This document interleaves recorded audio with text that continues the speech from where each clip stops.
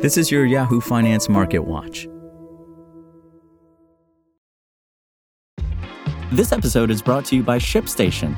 You know, some things take a lot of work, like sending little robots to far-off distant planets. And just as that's challenging, so too is running a successful e-commerce business, especially when there's so much to do.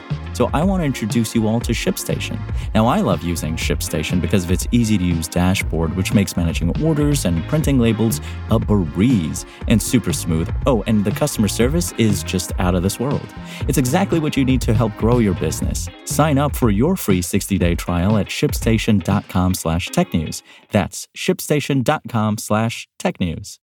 U.S. stocks were mixed on Thursday after a roaring rally in the middle of the week as investors digested news from corporate America that consumer spending may be set for a slowdown and oil prices hit a 4-month low. The Dow Jones Industrial Average dropped about 0.1%, while the Nasdaq Composite and the benchmark S&P 500 gained near 0.1%. Mortgage rates dropped for the third week in a row, providing some wiggle room for budget-conscious homebuyers. More softening may be on the way, with some experts predicting that rates may have already peaked this year. The average rate on the 30-year fixed mortgage fell to 7.44% from 7.50% the previous week, according to Freddie Mac on Thursday. Still, rates have held steadily above 7% for 3 months, a stretch not seen in 22 years. Investors would do well to channel their inner Taylor Swift and stay in the stock market next year, according to a Wednesday note from Goldman Sachs.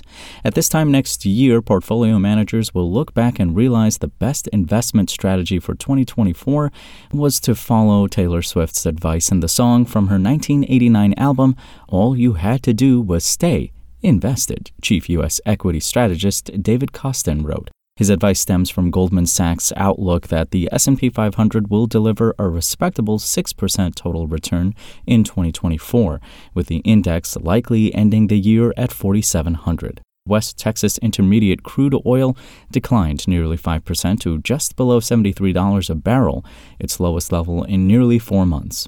Finally, here were some of the stocks leading Yahoo Finance's trending tickers page on Thursday. Walmart. The company reported quarterly earnings that topped estimates and raised its annual outlook, though by slightly less than expected. Its shares fell around 8%. Palo Alto Networks.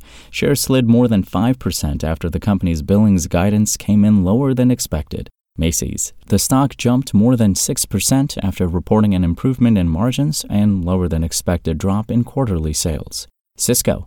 Shares plummeted over 11% after cutting its full-year revenue and profit forecasts due to a slowdown in demand. And Alibaba. Shares fell nearly 10% after the e-commerce giant reported second-quarter revenue on Thursday, in line with analysts' estimates, but said it would scrap a cloud business spin-off.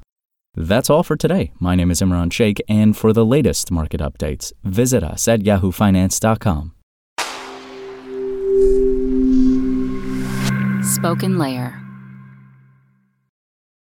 Want to learn how you can make smarter decisions with your money? Well, I've got the podcast for you. I'm Sean Piles, and I host NerdWallet's Smart Money Podcast. Our show features our team of nerds, personal finance experts in credit cards, banking, investing, and more. And they'll help you make the most of your money while cutting through the clutter and misinformation in today's world of personal finance. You'll get clarity on strategies to help you build your wealth, invest wisely, shop for financial products, and plan for major life events. Listen to NerdWallet's Smart Money Podcast wherever you get your podcasts.